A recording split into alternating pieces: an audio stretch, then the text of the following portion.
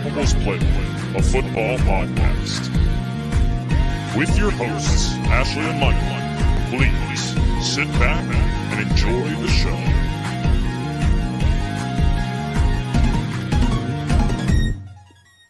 Hi, everyone, and welcome back to the newest episode of the Undroppables Playbook, a football podcast presented by the Undroppables and sponsored by Analyst Depot. I'm your host, Ashley, and this is my co-host, Michael Duncan. Hey, everyone. Happy 10th episode, Ashley. I know. It's like a centennial or something. That's the wrong one. Yeah, that's definitely wrong. Like our dime anniversary. I don't know. I mean, I really can't believe we've been doing this for 10 weeks. That is mind-blowing. Well, when you say it like that, it sounds a lot more impressive. It has. It is pretty impressive. Well, technically, I've been doing it for 10 weeks. You did it for 9 weeks. Because I missed one episode, so I've done it for 9 weeks. This is 9 for me, but... Well, I take back my celebration and my congratulations, and I'll congratulate you next week. Wow, thanks so much. You're welcome. Yeah, so newest week. We just finished up week 9 in the NFL. We are the midway point of this season. Really crazy. It was a crazy week. A lot of upsets, a lot of really weird games, including the one where the Bills lost to the Jags in a score of 9-6. Strange. Fun story about that. I did a parlay, and the thing that I put in there because I had a good feeling about it to kind of like build up the odds or whatever was having Jacksonville beat the Bills outright. That was the only part of the parlay I got correct. Of course. Yeah. It hurt. It really hurt. It really hurt. Because, you prepare yourself to go 3 of 4 and get the Jags winning wrong. But there we go. You knew that risk going into it. But at least you're not like one of the people that bet for Dallas to boost the odds and be like, this is an easy one. Of course, Dallas is going to win. And then they lose. That felt good. They got shut out. I don't care what the score says. They got shut out. It was garbage time. If they stayed shut out, that would have been the first time they lost, like, on the scorecard. It would have been the first time they were shut out at home in over 30 years. When was the last time they were shut out? I don't know, but that's at home specifically. Oh, okay. Yeah. In 30 years. So I wished it was 0 so I could have sent out a tweet just laughing at it. But I'm still laughing. It was really, really enjoyable to watch that game. Especially especially as a fan of the only team that won in the division this week. So, what can I say? I mean, honestly, that was the best Eagles game that I've watched all season. I mean, we won 2 games, but like this game was actually enjoyable and was competitive, and we ran the ball. It was great. It was a good time. I had a good time, I know. It was fun. They looked pretty good. I honestly didn't expect, I knew they were going to do well. I mean, they have been doing fairly well. I didn't expect them to put up that much of a fight, though. Like, it was a fight down to the last minute. So absolutely. I appreciate watching good football, and that was just a good football game. But we'll get started. We have a lot to talk about today, so we're going to jump into it the same way we always do with our injury report, starting with our quarterbacks. It came out this week that Sam Darnold has an incomplete fracture to his scapula, which is your shoulder blade, and he'll miss 4 to 6 weeks, around that range. And he will be benched for PJ Walker is his backup. Former XFL legend PJ Walker, specifically. I know. Big XFL guy. A lot of depth here. NFL. Wait, did you say big X Buckeye? Big XFL guy. Oh, XFL guy. I was like, that had nothing to do with Ohio State, but thank you for clarifying. I can't hear today. Jesus, I can tell. This is going to be good. I couldn't speak last week. You can't hear this week. It's perfect. Always a really good time here. At least those 2 things aren't happening on the same week, because that would have been a disaster. Oh, we would have had to stop the show like 10 minutes. We really would have. Next up, Baker Mayfield got a cut on his knee. He missed a few snaps, came back into the game. He was quoted saying, quote, "It's just a flesh wound, so he'll be fine." Trevor Lawrence has a right low ankle sprain. He's considered day-to-day. He did finish out the game. It looked pretty gnarly. I didn't expect him to come back in the game. He did consider day-to-day. Jimmy Garoppolo got hurt, his leg hurt during a roughing the passer penalty. He told reporters after the game that he's fine, a little bit of soreness, but that's about it. Kyler Murray ended up not playing in week 9 because of a high ankle sprain. And there's a lot of talk again from beat reporters that he may miss this week too. I think that's something to really keep an eye on, especially he hasn't been He has not been back to practice yet, as of Wednesday when we're recording this. Yep. So that's that you really have to keep an eye on. Wide receivers, Gunnar, I really don't know how to pronounce his last name. Also, Zuski, he's the main punt returner for the Patriots. He suffered a head injury. He left the game early. He's one of like 3 guys who suffered a head injury during the Patriots game. Chase Claypool suffered a toe injury. He was set to have an MRI yesterday, but I hadn't seen any updates on that yet. DeAndre Hopkins also missed week 9 with an ankle injury. He's considered day-to-day, but it's looking a lot more hopeful for him to come back this week. Although he still has not practiced. Yes. As well as Kyler Murray.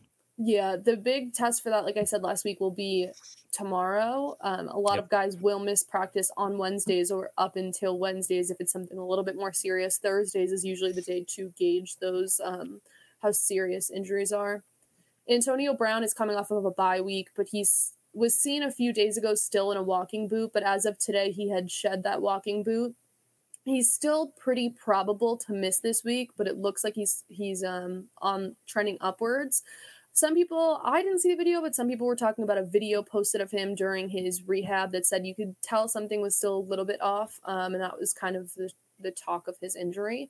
But it's looking up. It's, you and I were questioning the seriousness of that there may be a pretty lengthy stay off the field, but it's looking a lot better.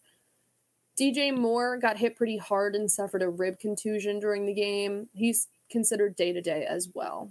And I will say, going back to the Broncos for a second, I think AB's injury takes on a bigger impact with the news that Chris Godwin was added to the injury report today with a foot injury. Kind of came out of nowhere, and he also might miss this week. So they might be down both Antonio Brown and Chris Godwin. Yeah, they did sign Brashad Perryman, which kind of adds to the fact that they needed a little bit more depth. They were talking about how we're probably going to leave him on practice squad for the week and then possibly pull him up before the game, depending on how those 2 injuries play out for this week. Yeah, I think we'll be seeing young guys, Tyler Johnson, and maybe even rookie Jalen Darden, hopefully stepping up into taking a more significant role in the offense, which would be cool. So I would be really excited to watch Jalen Darden. I think that would be great. Well, I would be excited to watch Tyler Johnson. So yeah. Running backs, Chase Edmonds suffered a high ankle sprain, will miss multiple weeks, out likely 4 to 6 games. This was on the first play. Was it the first play of the game? It was definitely the first drive. It was one of the first. I think it might have been his first snap. That's bad. Not great. I'm pretty sure he's expected to go on IR. James Conner ended up taking over and scoring a touchdown. So good for James Conner, bad for Chase Edmonds. He has the most touchdowns in the league right now. James Conner does. Yeah, crazy. Zach Moss was ruled out with a concussion, listed as week to week, not day to day. So it's all going to depend on how he goes through protocol. Damian Harris and Ramondre Stevenson. So this now makes 3 Patriots out with a head injury. Both of them left the game early with a head injury, and both of them are in concussion protocol. I didn't see Ramondre Stevenson's hit, but I saw Damian Harris's one. Did not look good. That looked like it really hurt. Yeah. Then again, they all look like they would hurt me. So They do. And man, I had a concussion, a really bad one. Those stink. Me too. Did you? I got it at an Eagles game. No way. Were you no. Well, I was playing football in the parking lot, and I ran into a steel girder. Okay, I can't even say anything because my bad concussion came from passing out into a brick wall. So that's worse than mine, and I don't normally hear stories that are worse than my concussion story. Listen, I was at the beach. I was at the beach when I lived in Hawaii. I went alone, and I was dehydrated, and I stood up, and then I was a little bit dizzy, so I sat back down, and I stood up, and I felt fine, and I walked away, and then I was like rinsing off my feet, and I think the cold water like shocked my body, and that I was dehydrated, and then I passed out into a brick wall. No one's going to feel bad for you when you start a story off. When I lived in Hawaii. Yeah. Moving on. Running backs. True. Running backs. Devontae Booker suffered a hip contusion. He's listed as week to week. He was seen after the game saying he felt pretty good post-game. Giants are on a bye week, so he probably won't miss time, but will rescind some of his work because Saquon Barkley is expected back in week 11 post-Giants bye. I still see Devontae Booker being, a backup and some relief for Saquon, but I don't see him being as fantasy viable as he was in previous weeks. He was pretty fantasy viable this week. I mean, I don't think you're really going to want to start the backup running back for the Giants because you barely really want to start the starting running back for that No, I offense. agree. So I agree. But he's what I was just saying is a if a lot high-end of people backup. picked up Devontae Booker after the Saquon injury news. By the way, did I even tell you I got my first Saquon Barkley in fantasy football because somebody in my home league dropped him? I have a friend that dropped What? Saquon Barkley. I called him a moron. Yeah. Shout out, Bub. Shout out, Bub. This was during by Mageddon, and my league mate dropped him, I guess, because they were really suffering and maybe thought they were going to be able to get him back, and they didn't because I was ahead of them in the waiver wire. So anyway, keep going. Alvin Kamara did not practice today because of a knee injury. I don't think this is too serious. All the reports seem to be like he was taking a day off, a little bit of a knee soreness. Ezekiel Elliott suffered a knee contusion. He had it wrapped and had a hot pack on during the game. He said to reporters he's been dealing with a knee injury for some time now. He's listed as day-to-day. It's unclear if the knee injury he was talking about has anything to do with the knee injury from the game, like if it was a flare-up. But he's listed as day-to-day, not week-to-week, so it doesn't seem too bad. Darrell Henderson. Oh, Tony Pollard is the guy he split snaps with, so if it's anything serious, Tony Pollard's there. Both of them, I won't even call Tony Pollard a backup because they've kind of been sharing a lot of the work. So Darrell Henderson left the game with an ankle injury but returned to play, so that's not too serious. For tight ends, Albert O suffered a knee injury and did not return. He came into the game after being on the injury report that week as limited with a knee injury, so it seems like that was a flare-up. It doesn't seem too serious, but it doesn't seem kind of just throw it to the wind. So that's something to keep an eye on. Jonnu Smith suffered a shoulder injury. He left the game early. It was found out to be a sprain of his AC joint. So Caden Smith got a concussion and was ruled out for the rest of the game. For O-line and defense, I have two big ones. Patrick Surtain III suffered a knee injury and left the game early. And Darius Slay suffered a hamstring injury and did not return. And for the best part of the injury report is the good news. Clyde Edwards-Helaire is designated to return from IR, as is Chris Carson. They're both slated to come back. As always, I'll tell you that coming off of IR means you have a 21-day window in which you can be activated to the active roster. So they may not play this week, but they can. George Kittle and Christian McCaffrey both came back this week. Noah Fant is coming off of the COVID list, and Mike White is back and better than ever and is expected to start this week. I'm excited for the Mike White experience to return. The Mike White experience is amazing. Unfortunately, it's against Buffalo, but I mean, they did just lose to the Jags, so it's fair. It's a good point. Wait, oh my God! Before we jump into anything else, one thing I wanted to say is I sent it in our Undroppables thing, but there's this streak. Okay, there's two streaks going on actually that I want to talk about before we get in. There's this two streaks. One, there's a curse. There is the Manning cast curse. Yeah. Every player that has been this is news, by the way. So I mean, it helps you kind of set your fantasy lineups and look at who you want to sports bet. But there's a Manning cast. Obviously, clearly, anybody knows about it.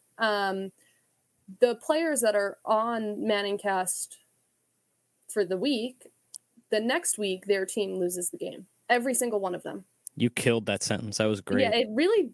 We're not doing well with speaking lately. We'll figure it out. The second one is another streak. The team that wins their Monday night matchup has won their following game since week 14 of last season. I didn't know that one. That's very interesting, actually. Really crazy. It was actually the reason I chose the Saints to beat the Bucs in one of my parlays, because since week 14 of last week, that's a really long streak, and it's still going. This week, the Steelers won, so it would be something to look at if the Steelers are going to win this week. But yeah, that streak is still alive. Good to know. Right? Okay. Now I'm good with my two interesting fun facts that I wanted to jump into before we get into. And a little bit more of news is the official release of Odell Beckham Jr. from the Cleveland Browns. And he is supposedly still deciding between a couple teams. The favorites right now, it seems to be between four teams for the most part. The Saints, the Packers, the Chiefs, and the Patriots. If you had to take a guess, who would you say he signs with? He has said a lot of times he really wants to be with a contender. I could see him going to the Chiefs. I could see the Chiefs taking it. But honestly, I don't doubt that the Patriots are making a really strong push. I really don't know though, because even Devontae Adams was like, I've reached out to him. I would love to have him here. There's a place for him here. I would probably say the Patriots, but they're not as much of a contender. They're still contending, but I don't know, probably the Patriots. They've been pretty good these past couple weeks, so we'll give them that. Especially with Buffalo losing, they have a clear path. Yeah, it's funny. The favorites seem to be the Saints from all the reports we've been getting, but I'd put them as if I was Odell Beckham Jr., they would probably be my last option. I mean, I think if you're trying to win right now, the Packers make a ton of sense. Yeah. The Patriots are obvious. I mean, it's the Patriots, so there's just a sense of, you're always going to have a chance to win if you go there, unless it's last year, but it's not. And then obviously a chance to play with Andy Reid and Patrick Mahomes. They need, I think, adding that second really, really good wide receiver would give them something they haven't really had. And I don't think Tyreek Hill needs to be an overly, like a target monster. So it would be interesting to have kind of a different role on that offense. It's not really, their role doesn't necessarily have to overlap. So I don't know. I'm going to go with the Packers, but yeah, and I think with the Chiefs too, it's like we've seen time and time again that having a good second, level of wide receiver helps alleviate the pressure from like wide receiver ones. So having a good wide receiver 2 improves outcomes for wide receiver ones. So if the Chiefs have someone like OBJ, who seems like he still has a lot of good left in him, then I think it would help kind of get Tyreek Hill out of this little bit of a rut that he's been feeling. So having him on the Chiefs could be really beneficial for the Chiefs and for Tyreek Hill. I'm probably going to go with the Patriots as my favorite. The Saints being the favorite is a little strange to me. I mean, obviously they have no one if he goes there. So I think that's probably why everyone's saying that. But yeah, moving on. What is our next segment? What is the first thing we're really talking about today? We're going to talk about the rookie report. So we have done an episode before where we talked about a rookie report involving only quarterbacks, but today we're going to look at, I think we have 6 rookies. We're kind of going to analyze how they're doing, what they're looking like, see what the best rookie we like so far this year out of our list. So we could jump right into it. The first one we have is Rashad Bateman, who missed a lot of the early weeks due to a groin injury that he sustained during preseason, but he now has on the year 12 receptions on 19 targets for 161 yards and no touchdown yet. He's averaging 13.4 yards per reception. Yeah, he's been really just kind of exactly what I think a lot of people thought he was going to be coming out of the draft. Obviously, like he hasn't, I don't think he's had like that huge, massive breakout game. He did have 80 yards against Cincinnati, which was awesome, but he hasn't even played 70% of snaps yet, and part of that's definitely learning the offense, coming back from the injury that derailed the beginning of his season a little bit. But Lamar is balling out right now. He's throwing, I think, as well as we've really seen him do in his career. The Ravens are kind of a bit of a mess on the running side of the ball, with obviously the exception of Lamar, with the exception of the quarterback Lamar.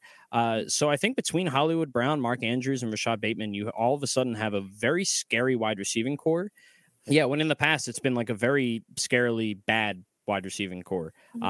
So he's been a very smart player. He's been a very effective route runner. He got 8 targets last week and his most receptions with 5. So I'm really excited to see what he can do in the upcoming weeks and to finish out the season as he gets the NFL more under his feet. And obviously is a great matchup coming this week against Miami. And a couple good matchups to end the season. So it's going to be really, really interesting.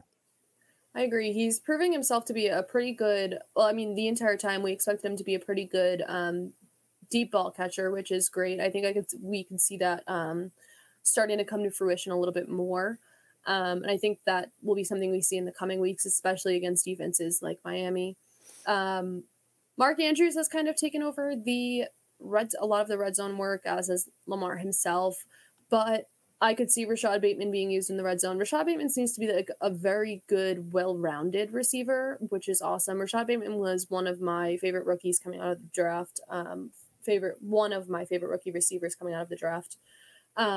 So I'm really excited. I think he's so fun to watch. That's, like I say it all the time that I just genuinely love watching football. So being able to see a player like him on my TVs is one of my favorite things. He's so fun to watch. All of his interviews are awesome. And I don't know, one of the crazy fun facts from this last game is that 11 of his receptions through his 11 receptions, all 11 of them went for a first down. I don't know how that finished in the rest of the game, but all of his first 11 receptions went for a first down, which was pretty interesting. Yeah, I mean, I think that sounds exactly kind of the role that he's going to play in this offense, at least to start, with Hollywood Brown being a burner and, Mark Andrews kind of owning that middle of the field. Rashad Bateman is just a wide receiver with good size, good speed, and he knows how to get open. And I think that's exactly what Lamar needs on that offense, and is a very, very good complement to honestly both Hollywood Brown and Mark Andrews. It's cool to see them with a full fledged of weapons that cover a lot of different areas. Yep. Rashad Bateman ran a 4.48 40, so he is pretty fast. He's played I don't think we mentioned he's played 3 games total, averaging 9.4 fantasy points per game. And he has a pretty decent sized air yards. He has 168 air yards on the season.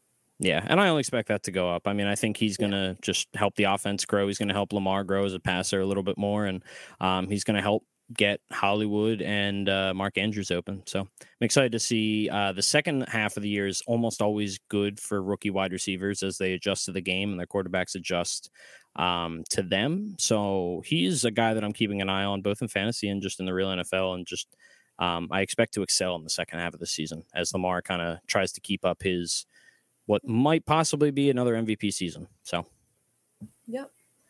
On to the next. I think I'm going to actually skip over this one and go to the next one. We'll go to that one after. But Elijah Moore, who has 22 receptions on 40 targets for 230 yards and 2 touchdowns, playing for the Jets. Yeah, I guess Mike White unlocked him.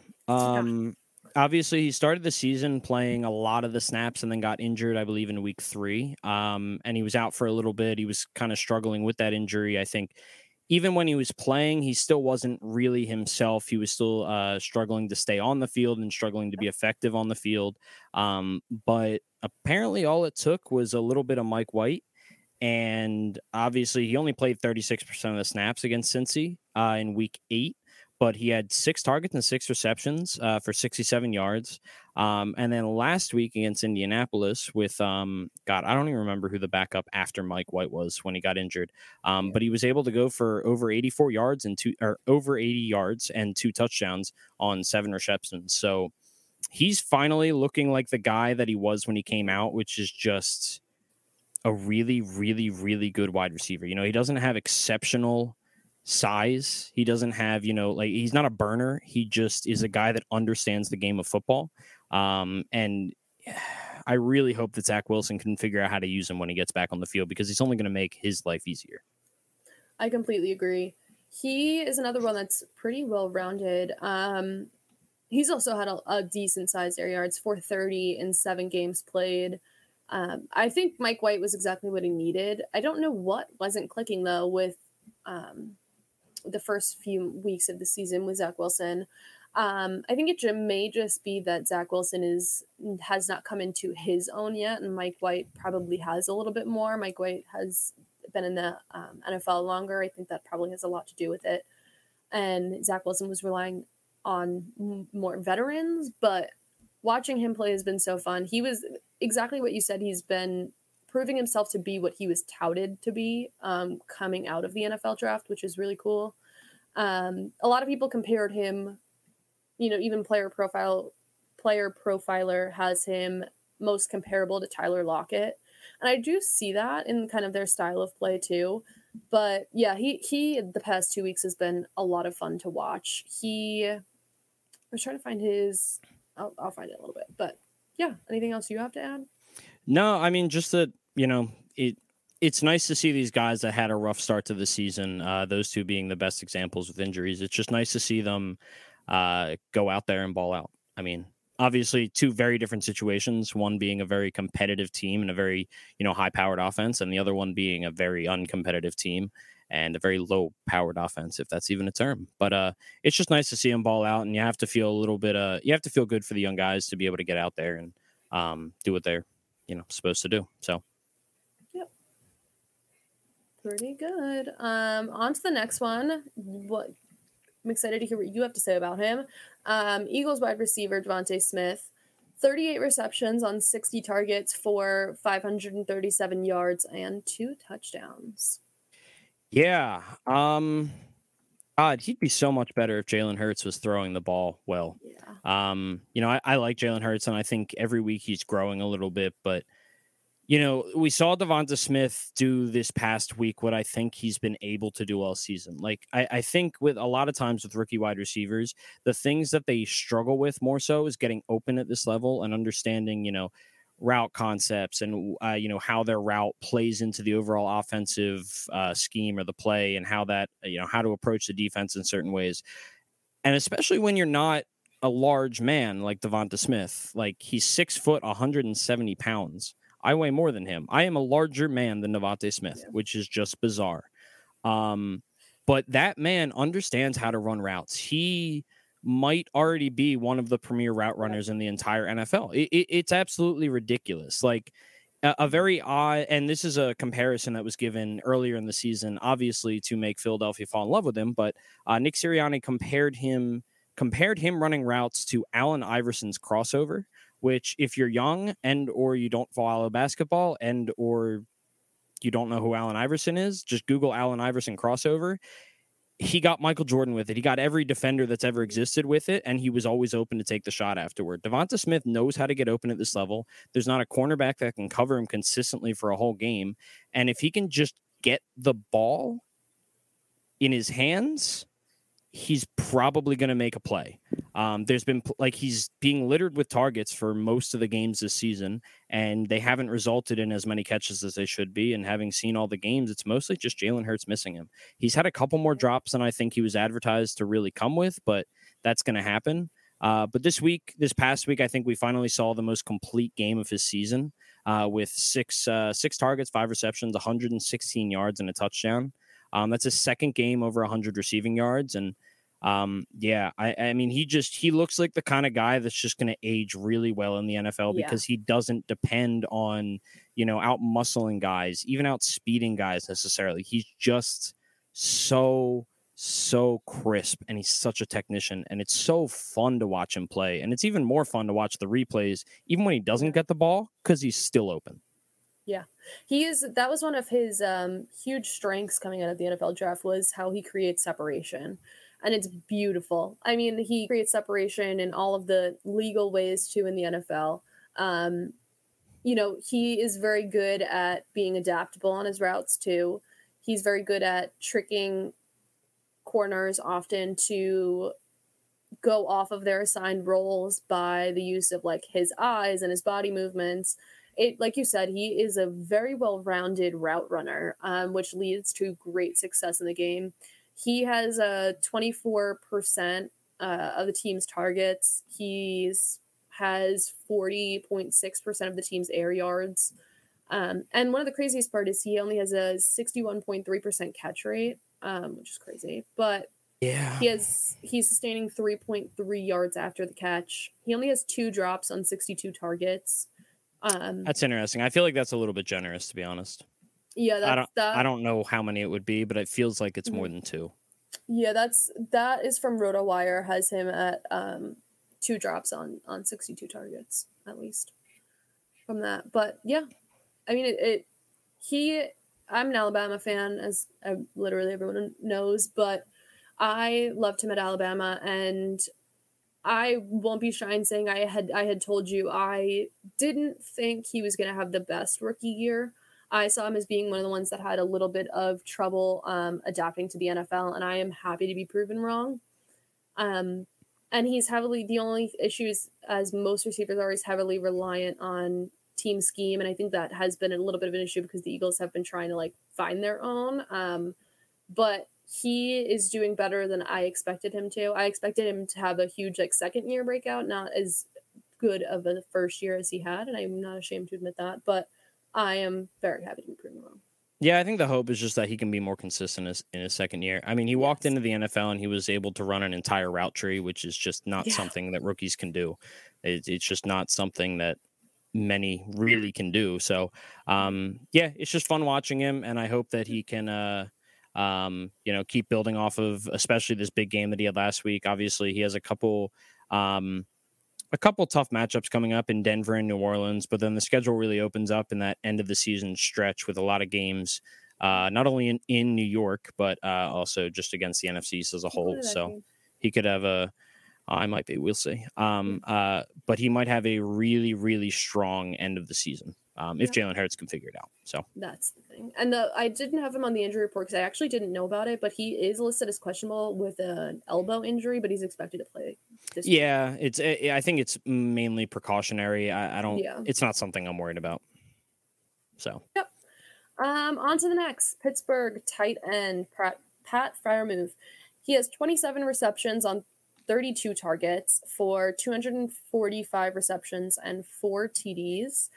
2 of them came from last game. I actually predicted him to have a touchdown that game, which I'm very proud of myself for. But why? Because I lost 2 different fantasy matchups because of Pat Freiermuth. Who would have thought? Me. As soon as I saw it, I was like, I'm going to lose. Yeah. I didn't think him to have a touchdown. I actually had him in most of my MVP spots on FanDuel because I was that confident in it. But yeah, Did you win any money? Not a lot, very little. I'm very bad at DFS. Good. I still haven't beaten you, so I know. So whatever. I can be good at some things and bad at another. I'll get better at DFS. Yeah, I will say, so Pat Freiermuth's, overall his stats are very misleading because you look at the past 2 weeks, and I didn't do this beforehand, so I'm not going to try to do it now, but if you spread those out throughout an entire season, his stats are probably ridiculous. Mm-hmm. The past 2 weeks, he's had 7 and 6 targets, 4 and 5 catches, over 40 yards in both, and 3 total touchdowns while playing over 70% of the snaps, which are the only 2 games of the season he's played that much. Part of that reason is definitely because of the absence of Eric Ebron, but really, I think you can just see Pat Freiermuth truly coming into his own on this offense. And honestly, I think he's exactly what Ben Roethlisberger needs because Ben Roethlisberger cannot throw past 20 yards with any accuracy whatsoever. Which is good because his average depth of target is 6 yards. That sounds like an offense where Najee Harris has had a game with over 10 receptions. So that makes sense. But yeah, it's cool to see Pat, the Muth, really, breaking out because in any other year, he would have been, a darling, especially in the fantasy space, is probably what would have been the number 1 tight end by a decent margin. He had a very, he was a very good prospect coming out. Mm-hmm. But obviously Kyle Pitts was a unicorn and a generational prospect, which always is just going to make everyone else look worse, understandably. Yeah. But it's really cool to see Pat Freiermuth coming into his own. And it just goes to show if Pittsburgh can, find an answer at quarterback, they have a lot of young talent to build around on offense. Yeah. He was most often compared to a Hunter Henry type, which I've seen a pretty decent amount. 9.1 yards per reception, 217 air yards. He's averaging 9.4 fantasy points per game. I think, like you said, I think he's touted as a little bit less than as in the rookie tight end class because of Kyle Pitts, but he is someone I could see being just a steady, reliant go-to for a quarterback that either can't throw or if it was a rookie quarterback. And I could see him having a pretty good, I don't want to say great, a pretty above average tenure in the NFL as kind of just this good, reliable is kind of how I see him. He does have a 3% drop rate, 4.1 yards after catch, which is a little bit low, but he has an 81.8% catch rate. So he's averaging 11.2% of team targets and 10% of team air yards. So, like I said, it's nothing absolutely stellar. The first stat line we reads as completely stellar. 27 receptions on 32 targets is pretty stellar, and the 4 TDs, but again, 2 of those touchdowns came from this game. So I think it's pretty reliable. Nothing that I would absolutely fawn over, but I'm excited to see him develop because I could see there's a lot of room for development with him. And with that development, he could be stellar. You love the word stellar today. I And only used it also twice, just there. used it a couple more times than No, twice. I didn't. I think you did. I'll count afterward. Or if someone wants to rewind and check and put it in the comments. Now we need a Joe Judge counter and a stellar counter. Too many counters. Well, and Urban Meyer. But yeah, Pat Fryermuth, he's not going to blow anyone away physically or anything. But, Jason Witten has a Hall of Fame career being not the most athletic guy in the world. We saw Zach Ertz do it for years, just getting peppered with targets because he knows how to get open.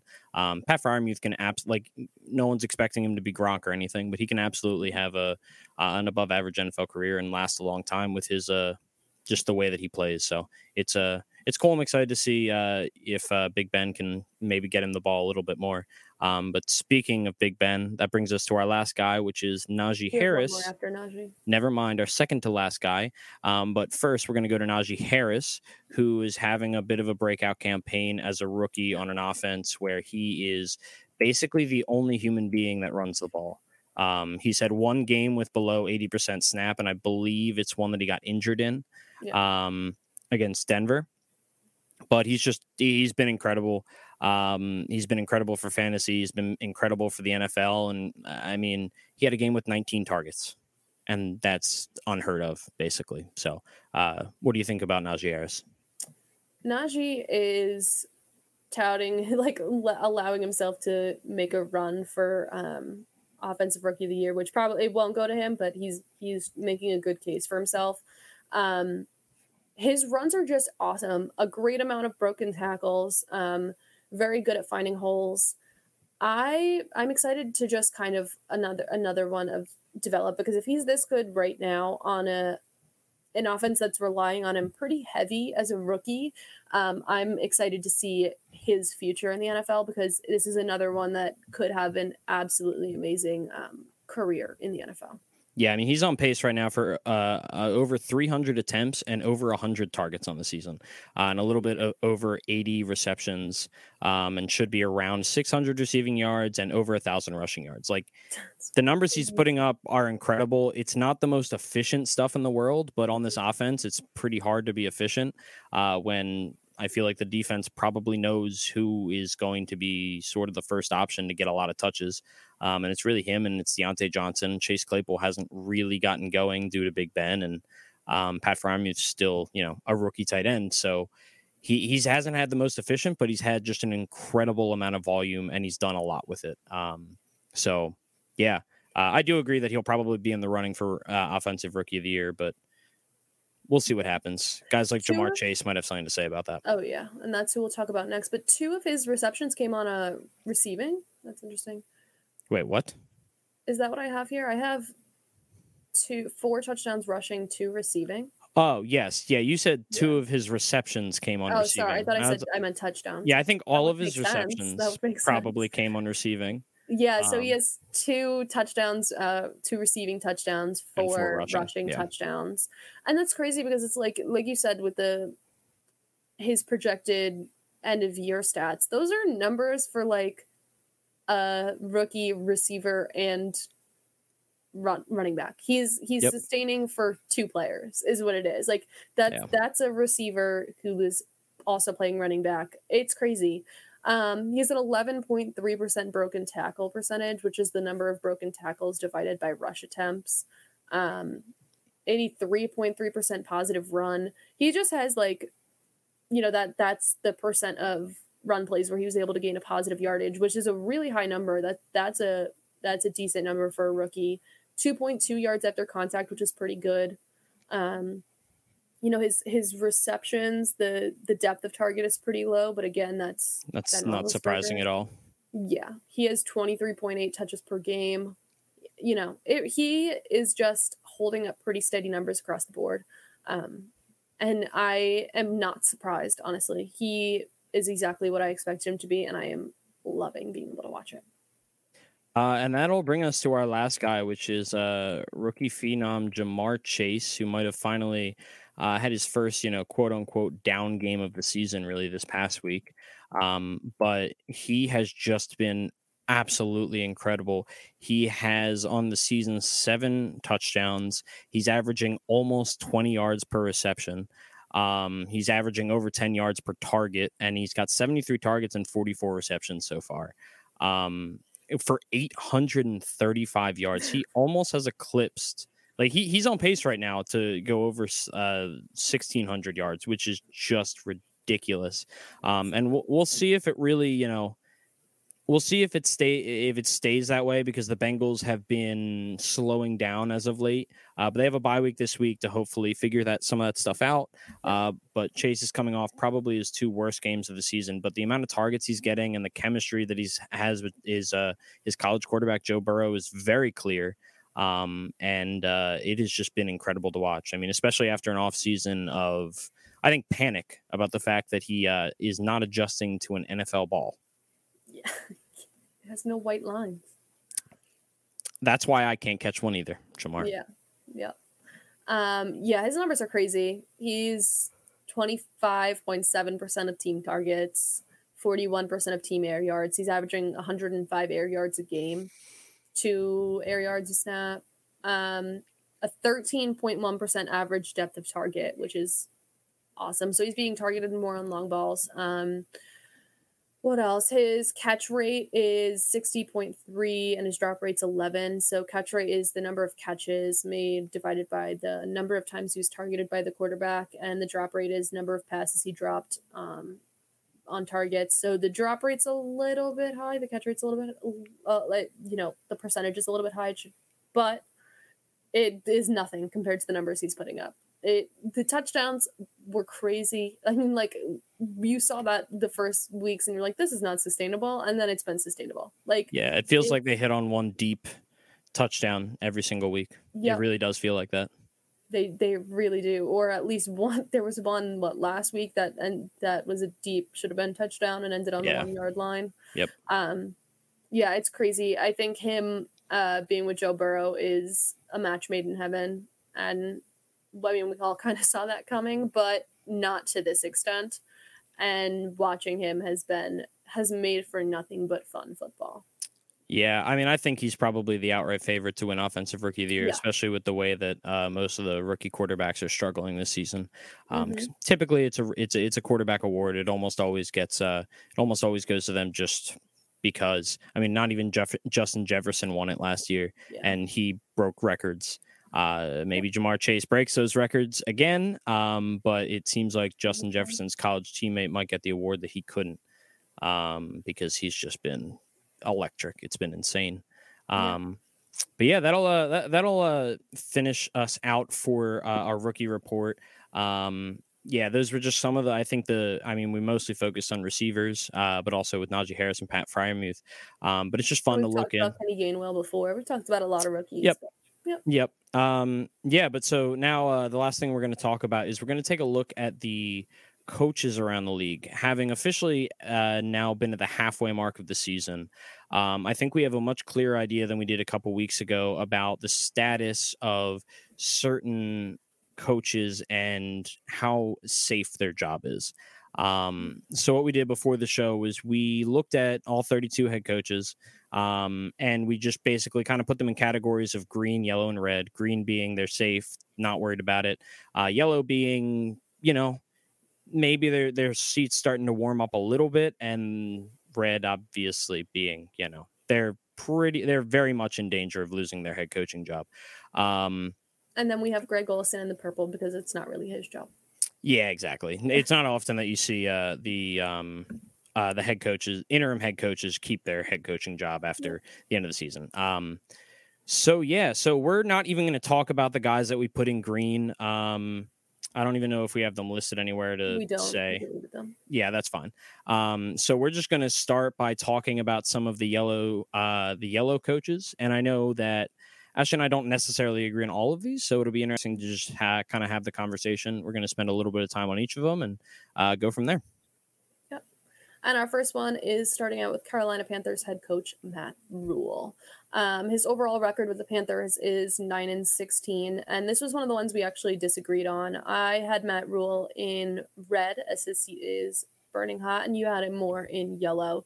So tell us why you thought it was more yellow. Yeah, I mean, it's his second season. Obviously, Sam Darnold has been bad, and sure, you can put some of that on Matt Rule, but I think it's also on the front office to, they brought him in, they traded the draft capital for him. It's not working, and that's fine. It is what it is. It's nice that they took the shot. But I think, first of all, they knew who they were hiring, and they knew what kind of rebuild that they had to do when they hired him. They paid him a lot of money. It was actually a pretty big deal when I believe new Panthers owner hired Matt Rule, who was wanted by a couple teams, including your New York Giants, to be the new head coach. They paid him a lot of money, more than they normally give to first-time head coaches, and other owners apparently were pretty upset about that. So I think that I think that the owner is actually very patient. I think they know what they signed up for, and Matt Rule has a good history of turning around programs and really, building them from the ground up. And I think the defense shows you that, because they had one of the league's worst defenses the past 2 years. And this year it's one of the league's best. And that's without their first round pick.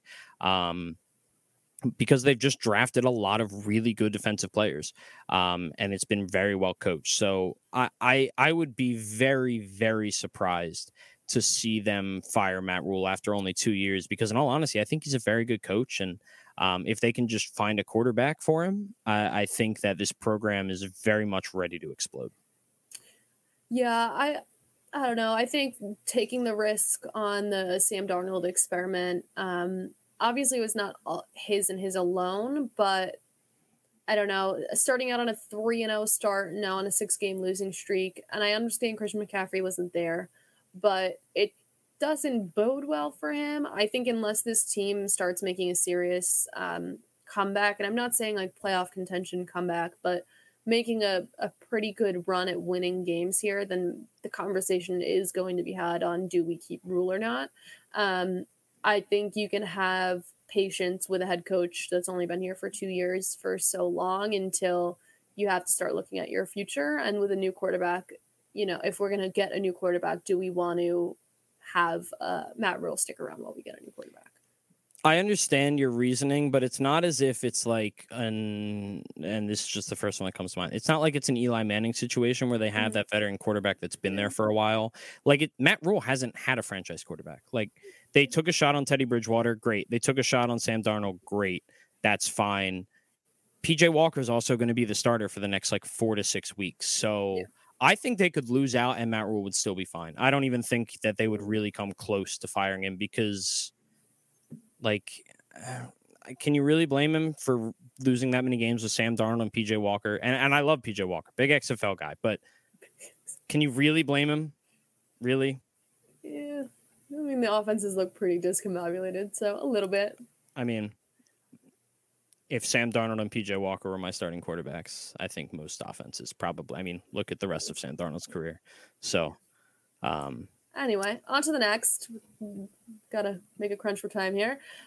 Cincinnati Bengals coach Zach Taylor, whose overall record with Cincinnati is 11-21-1.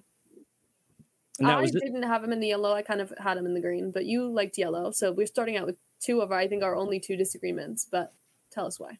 Yeah. So I think, and I think the big difference with him and Matt Rule is now Zach Taylor's in his second year with Joe Burrow. And obviously he didn't have Joe Burrow for the entirety of last year, but this is his third or fourth season as that coach? Fourth season? I think third. Okay. Yeah. 21-1. What if those numbers add up to? Oh God, that's too much math for right now. But either way, I think what it really comes down to is that if we don't see this offense really, really take off in the second half of the season, like Zach Taylor was supposed to be, the next McVay, just like everyone was supposed to be the next McVay. And I think that head coach in the NFL, you should be the next McVay. Exactly. But he was that young, hot, popular coach that everybody wanted, and he went there. You get Joe Burrow, and I don't like this offense has been strangely inconsistent in his entire tenure in particular, but also just in his time with Joe Burrow. Like we said, Jamar Chase is playing outstanding. And at times this offense looks to really, really be rolling, but at other times it just looks very discombobulated. And I think that's the big thing is now we've seen Joe Burrow with this head coach for 2 years. And I think of a guy like Joe Brady, who I forget if we're going to talk about it at the end, but Joe Brady's a very, he is the next McVay. He's a young, smart, rising head coach. He was also the offensive coordinator for that Joe Burrow-led LSU team a couple years ago. He's the offensive coordinator. He was a very hot offensive coordinator choice for Matt Rule in Carolina. So I wouldn't be shocked to see them just kind of say, okay, Zach Taylor's not working out, but we know we have the guy in Joe Burrow. We know we have the pieces around him in Joe Mixon, Jamar Chase, T. Higgins. So I wouldn't be shocked to see them make a somewhat drastic move after 3 or 4 years, depending on how many years it's been, because I clearly can't remember, with Zach Taylor. So I think this is the third. Yeah, I could also just very well see this team has looked really, really well this year. I wouldn't say really well, but pretty good. I could see him sticking around. I don't know how many years are on his contract or anything. That's probably something we should have had. It doesn't matter. Contracts don't matter for head coaches because it doesn't. But still, it's like, hey, maybe one more year. I think I could see him sticking around after this year, giving him another year. Absolutely, yeah. I don't think he's at all. There's a reason I have him. Like, I think he's a yellow. Yep. But yeah, sorry. Moving on. Yep. Next is Minnesota Vikings head coach Mike Zimmer, whose overall record for the team is 69-55. Nice. Yeah, I mean, I think the seat's always a little bit warm with Mike Zimmer, but the Vikings don't really seem to care. They don't strike me as a team that is ever going to make the big change until they make all of them at once. So maybe if we see, but Kirk still has time left on his fully guaranteed contract. So I don't know. I don't see it happening. I think there's always a possibility because they've underperformed a lot this year. They've lost every close game that's ever existed somehow, as the Vikings love to do. But at the same time, I just don't get the feeling that he's going to be fired. Yeah, I completely agree. I mean, it's like I said, it's the Vikings. They're a little underperforming, but it's the Vikings, and they kind of have a blind spot for Mike Zimmer. I really don't have too much to add. I see him sticking around after this year. But the next one is Philadelphia Eagles head coach Nick Sirianni, who's in his first year with the Eagles, whose current record is 3-6. Yeah, I have him in the yellow. It doesn't feel right to have him in the yellow. I think a lot of people want him to be in the red, especially around here, because he didn't run the ball, and now that's all he does. Granted, I think all that he's doing is probably the right choice. But I'd be very shocked to see the Eagles give up on Nick Sirianni unless there's some large collapse in the second half of the season. But Jeffrey Lurie is a very smart owner. He has a very, very good track record of coaches, of coaching hires. Obviously Andy Reid was a no-name until Jeffrey Lurie hired him. He was the one to lure Chip Kelly out of the college game, and that worked for a minute. And then Doug Peterson was a no one when he hired him. So, and he won a Super Bowl, franchise's first. So I'll be shocked if he's fired.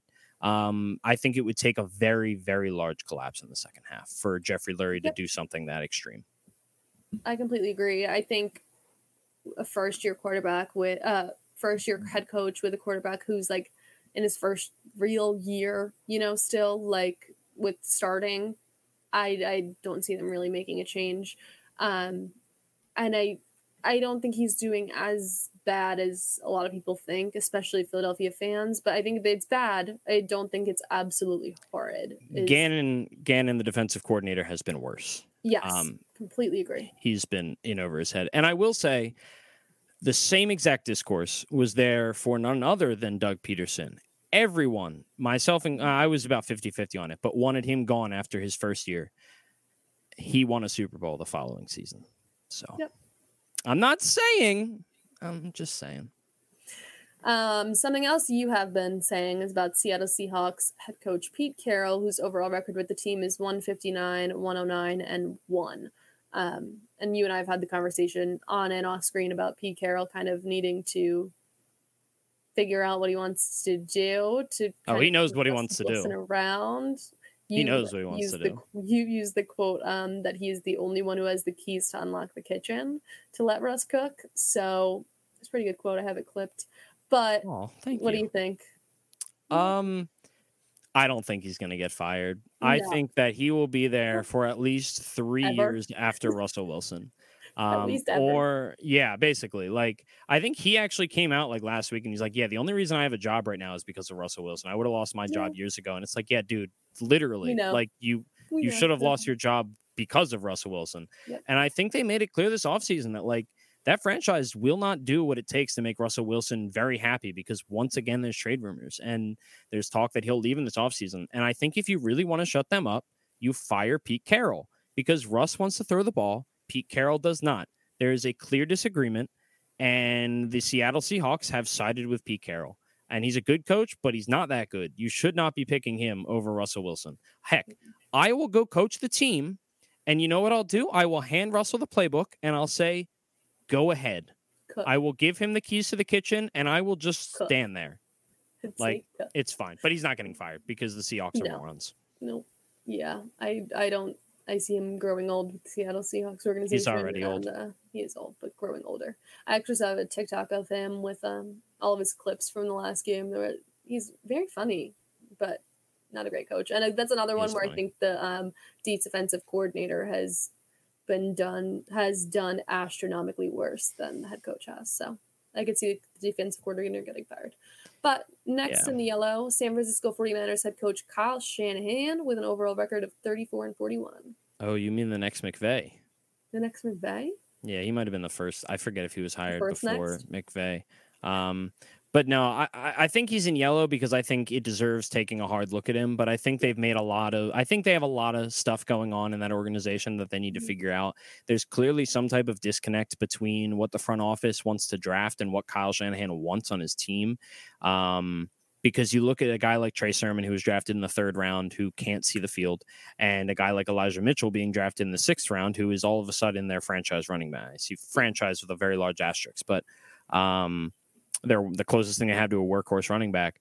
I think Kyle Shanahan thinks he's smarter than he is. I think he's very smart, and I think he's very good at his job, but I think he now is trying to outsmart everyone, and he doesn't need to.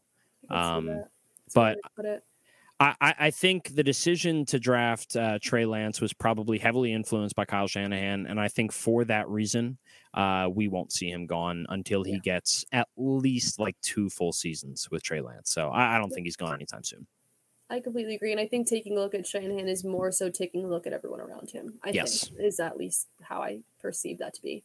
And our last one in the yellow is Washington football team head coach Ron Rivera, whose overall record with the team is 88-83, pretty close to even. Wait, that's not his record with the Washington football team. Oh, is that his record with another team? Because it broke it down by team. I might have wrote down with the other team. Oh, yeah, that's the Panthers. I mean, he's only been there for not 2 full seasons, so I really hope there we go. So that's got to be the Panthers. In case you're curious, that's just a little fun fact. So I can't tell you his full record. I deleted the. That's fine.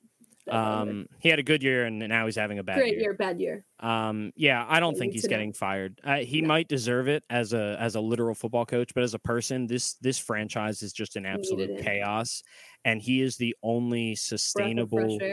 Yeah, he's the best thing about that franchise, so he's not going anywhere. They are going to ride it out with him for the foreseeable future until there is some sort of semblance of normalcy in that franchise, because he is the only thing keeping them afloat in any way, shape, or form. So I don't think he's gone, even if a normal franchise might be looking to maybe move on. Yeah, and from everything we've heard, he's a really good locker room guy. He's a really good leader. And that's something that this organization really, really needs is good people. So I think they're keeping good people around. He is 9-15. Rivera is for the Washington football team. Thank you, Bub. Shout out, Bub. He was the idiot who dropped Saquon Barkley. Why'd you do that? Because he's a moron. All right, into a very, very hot seats. Pants on fire. Chicago Bears head coach Matt Nagy. Overall record with the Bears 31-28. Disaster. Just fire him. I don't know. I don't know if they will, because the Bears are seemingly morons. Are the Bears. But God, if they just want to save Justin Fields' career before it even starts, just fire him. Keep Matt Nagy away from him.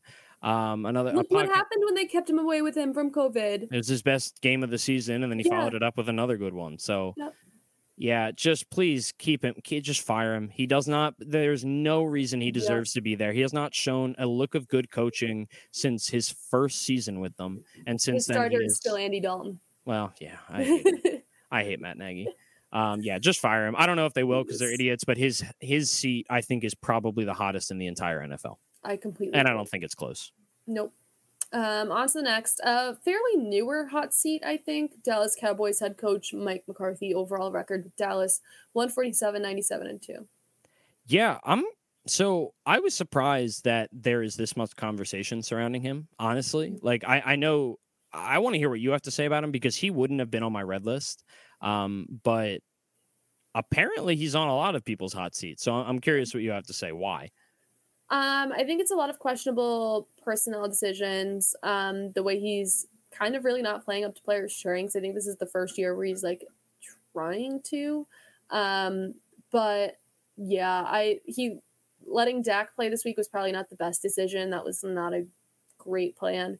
It seems like the team is they're performing well, but in a little bit of chaos. And it just like all of the things that come out about him have been that he's not the best coach. I mean, personally, I don't have that strong of an opinion on him, but I could see why his seat would be hot is more so why I have him in the red. Yeah. I mean, I think if they go on to win the East and be a top seed in the NFC, I don't see him getting fired, but also I didn't like the hiring to begin with. I mean, like, one of the first things that Jerry Jones bragged about was that Mike McCarthy said that he watched like every snap of the NFL in his season off or season away from football. And then he immediately comes out in the opening press conference. He's like, yeah, I exaggerated a little bit. I didn't actually do any of that. And Jerry Jones must have just been thinking like, good Lord, what did I just do? And like, but also like, he doesn't even have control of the offense. It's that dude whose name I keep wanting to call him Cooper Rush, and it's not Cooper Rush. Cooper Rush is the quarterback. Yeah, hold on. Dallas offensive coordinator. It's their former Kellen Moore. Kellen Moore has like complete control of the offense. They convinced him to stay aboard when Mike McCarthy came on. So we'll see. But yeah, moving on. Denver Broncos Vic Fangio's record is 17-24 with the Denver Broncos. Obviously, this year he had Bridgewater as a quarterback. Last year he had Drew Lock, and he was brought over from that Matt Nagy Bears team. He was the defensive coordinator of that team and the league's best defense that season. So, what do you think? Yeah. I think one of the huge issues with Vic Fangio's job right now is as a head coach, you may not have control over, little things in game, but you have control over schemes and what your coaches, your sub coaches do. Vic Fangio has been touted his entire career as being this highly defensive minded guy. Defense wins games. I prioritize nothing if not defense, all of this. Denver's allowing 16.8 opponent points per game at home this season, and 17 points per game total, so home and away. They're allowing people to put up too many points on them. Another team that had a pretty good start, not great at following through. The recent trade was strange. I know it's front office, but I don't know. I think Vic Fangio is going to have a pretty hefty long conversation at the end of this season about either priorities for this team or finding a new place for him to be. Yeah, it'll be interesting because it seems like they're in a sort of rebuilding, and I'm not really sure. They're in this very odd middle state where they don't have that young development of quarterback. They purposely passed on him in the draft. They just traded away, their franchise cornerstone in Von Miller. Mm-hmm. So, I think they're a good team, and I think Vic Fangio is a fine coach. But I can also totally see why they would want to move on from him. But we will move on. Houston Texans head coach David Culley, who is in his first year, and his record is currently 1-8. Yeah, I think this one's pretty straightforward. I can understand why he's in the red, but honestly, I don't know how ownership would have had any other expectation for this season, no matter who the head coach was. And I think David Culley has probably been better than advertised. I mean, that's probably hard to say as a 1-8 head coach, but this is also his first head coaching gig ever. I'm not even sure he's ever been a coordinator off the top of my head. Mainly a wide receiver coach in Philly for a long time, actually. But I don't think he's going to get fired because, again, I don't know what else you'd expect from this garbage team without the quarterback that they're paying millions of dollars. Yep. And until this team is in a full rebuild, I don't see him leaving. I think that's my biggest one. I don't even see them being in a full rebuild next year. So yeah, David Culley, to me, is staying. Someone who I don't know if they're going to stay, Jacksonville Jaguars head coach Urban Meyer, who's in his first year with the team with a record of 2-6. Yeah, it really felt like a couple weeks ago. It really felt like he was just about to be fired any day now. Even after his first win in London, and even after all of the stuff about the video on Twitter. But I don't know. I mean, that big game against Buffalo, and it feels like Jacksonville's just kind of like slinked back into the shadows a little bit, which I think might be good for Urban instead of a crap ton of negative press. So. I'm starting to lean in the direction that he might actually get another year. I'm not really convinced of that either way, but I think it definitely depends on what this team looks like over the second half of the year, because it seems like he's starting to get out of his own way at least a little bit. I agree. I think that was kind of the biggest thing, was he had absolutely no plan going into the NFL, and he even said that. He was like, I have no idea what I'm going to do. So I think that is the biggest thing, is that getting out of his own way. But I think at the end of the season, it's going to be the question of, has Trevor Lawrence grown enough? And if not, are we going to prioritize Trevor Lawrence's growth or our contract with Urban Meyer? I think that's going to be the biggest question. Next, Miami Dolphins head coach Brian Flores. Overall record with Miami is 17-24. A man who was one of the coach of the year candidates last year is now sitting in a very hot seat. I'd love to hear what you think. Yeah, I think the Dolphins are the most disappointing team in the NFL this season. I mean, they were primed to make the playoffs, maybe even, take the AFC East away from the Bills. That was a very popular pick. Their defense was outstanding last year.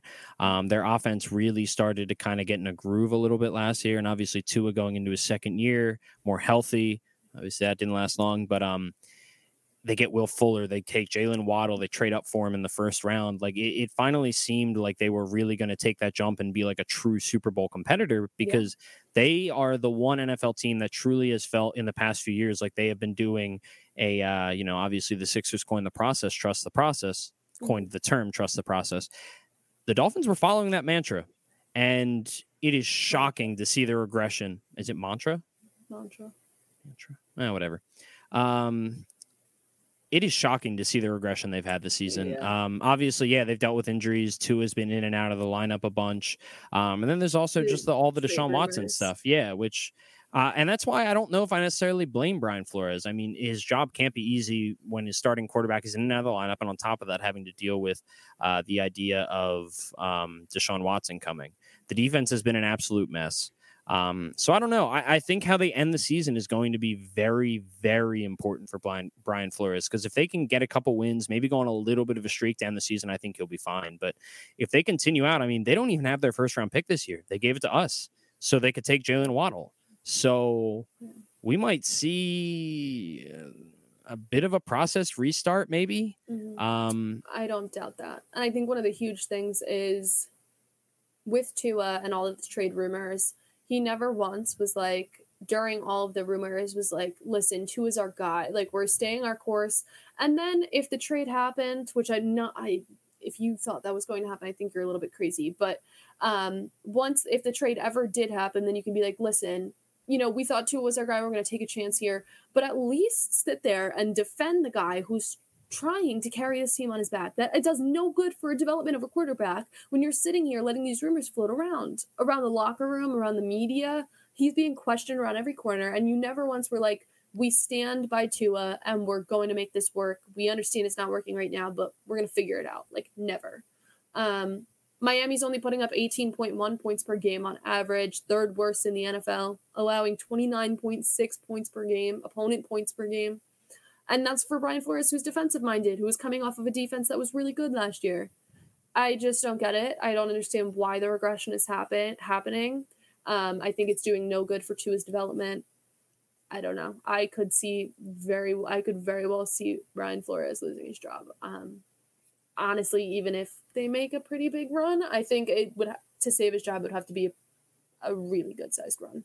Yeah, I mean, I don't know. If they really, I really like Brian Flores as a head coach. I really Me did too. before the season. So, I think if they can go on a little bit of the end of a run at the end of the season, even if it's just like end the season hot, like a 3 to 4 game win streak, and you can just go into the front office and say, "Look, this is what happened this year. I fixed it. We got I this. think We're fine." accountability is going to be the biggest issue with it. I think that's going to be what might save his job is the accountability. Yeah. So, but last but not least, we have definitely not least, maybe least, is your New York Giants head coach Joe Judge. He is 9-16 with the Giants. What do you think? I think there's a very good chance Giants completely clear house. There's a lot of talk that Dave Gettleman, the GM, is out. With that, I think if Dave Gettleman is out, we are going to get a new head coach. I think that's a huge key piece to Joe Judge's job, especially with a quarterback who's in a contract year. And there's a lot of talk about maybe Daniel Jones will be signed for 1 year with a transition team, basically, and then kind of gauge the development. Joe Judge is horrible. The offensive play calling we know he has a part in it. Not good. The scheme is not good. He is not a good leader. All he does is let people run laps. That's pretty much all he's good at. And complaining. Yeah, I don't see him keeping the job. Kind of really, I don't know. The Giants love to do this thing where they win a bunch at the end of the season and then keep all of their staff, which I could see happening just because it's what history has showed us Giants fans, what will happen. But I think a huge part of Giants is that you're in such a big market, right? And you have to keep your fans happy. That's a huge piece to the all New York sports organizations, and they are not keeping a single fan happy right now. And the owner knows it too. I mean, he's come out and addressed it, which I think is maybe the biggest thing. There's videos of him like kicking over trash cans at games and freaking out. So I think Joe Judge loses his job, Jason Garrett loses his job. I think Dave Gettleman's gone. So I think they're going to clear house, and Joe Judge is going to be one of the first people to have his bags handed to him and say, please leave. As an Eagles fan, I hope they all sign lifelong contracts and remain in their positions with the Giants franchise. I do. Why wouldn't I? Joe Judge is garbage. I love hating him. It's very enjoyable. And Dave Gettleman is just a moron who's terrible at his job. Yeah, he really is. But anyway, that will and last thing is this team has so much young talent, right? Like so much good young talent, and this team is so likable. And there's absolutely no progression. How are you going to have a player like Kadarius Toney who absolutely balls out, and then you just throw it to him? Like him and Kadarius Toney combined for I think one. Well, he is Kadarius Toney. Who is the other one? Oh, sorry, he and Kenny Golladay combined for I think two catches this week. Like they're just not incorporating young talent. Like why aren't you letting Matt Pert start? Like it literally none of them make any sense, and they're prioritizing other things over development of young talent on a team that's not doing well. Why can't you just let the young talent develop? So I don't know. I think he loses his job. I hope they can keep Dave Gettleman around long enough to give Saquon a multi-billion-dollar contract. Yeah, of course you do. All right. Yep. Go Birds. Wrap it up. All right. Well, yeah, that'll do it for us this week on the Undroppables Playbook. Yeah, thanks for joining us. Thanks for listening. As always, you can find this podcast wherever you listen to podcasts, whether that be on Apple, Google, Spotify, under the Undroppables Playbook. You can follow us on Twitter at UN Playbook. And you can find me on Twitter, Michael Duncan, at MPDuncan75. I'm also the producer of another Undroppables podcast, The Undrafted, hosted by at Dino Game Theory. So feel free to check that out. We do an episode a week as well. And Ashley, where can the listeners find you?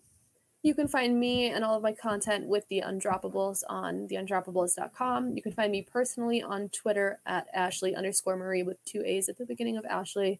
You can find a lot of my content on the Undroppables TikTok page. And as always, you can find me here every Wednesday live at 8 p.m. Eastern Standard Time, chopping it up about football with Michael Duncan. And you can find us afterwards, always on all of your streaming platforms. But we have a live video stream for our live shows and our live viewers, and I think we're going to get our viewers incorporated into kind of a mailbox episode soon. So make sure you're following us individually or UN Playbook to be able to submit your questions. And yeah, join us for our live shows. If not, come hang out with us in your AirPods, AirBuds, whatever you want to. But yeah, thanks for listening. It's a football podcast. We like to just talk about everything in the NFL news, injuries, head coaches who we hope are gone next season. But who knows what next week brings? I hope you all have another great week of football, another great week in general, and we'll see you back here next week. Have an awesome week, everyone. Bye. Bye.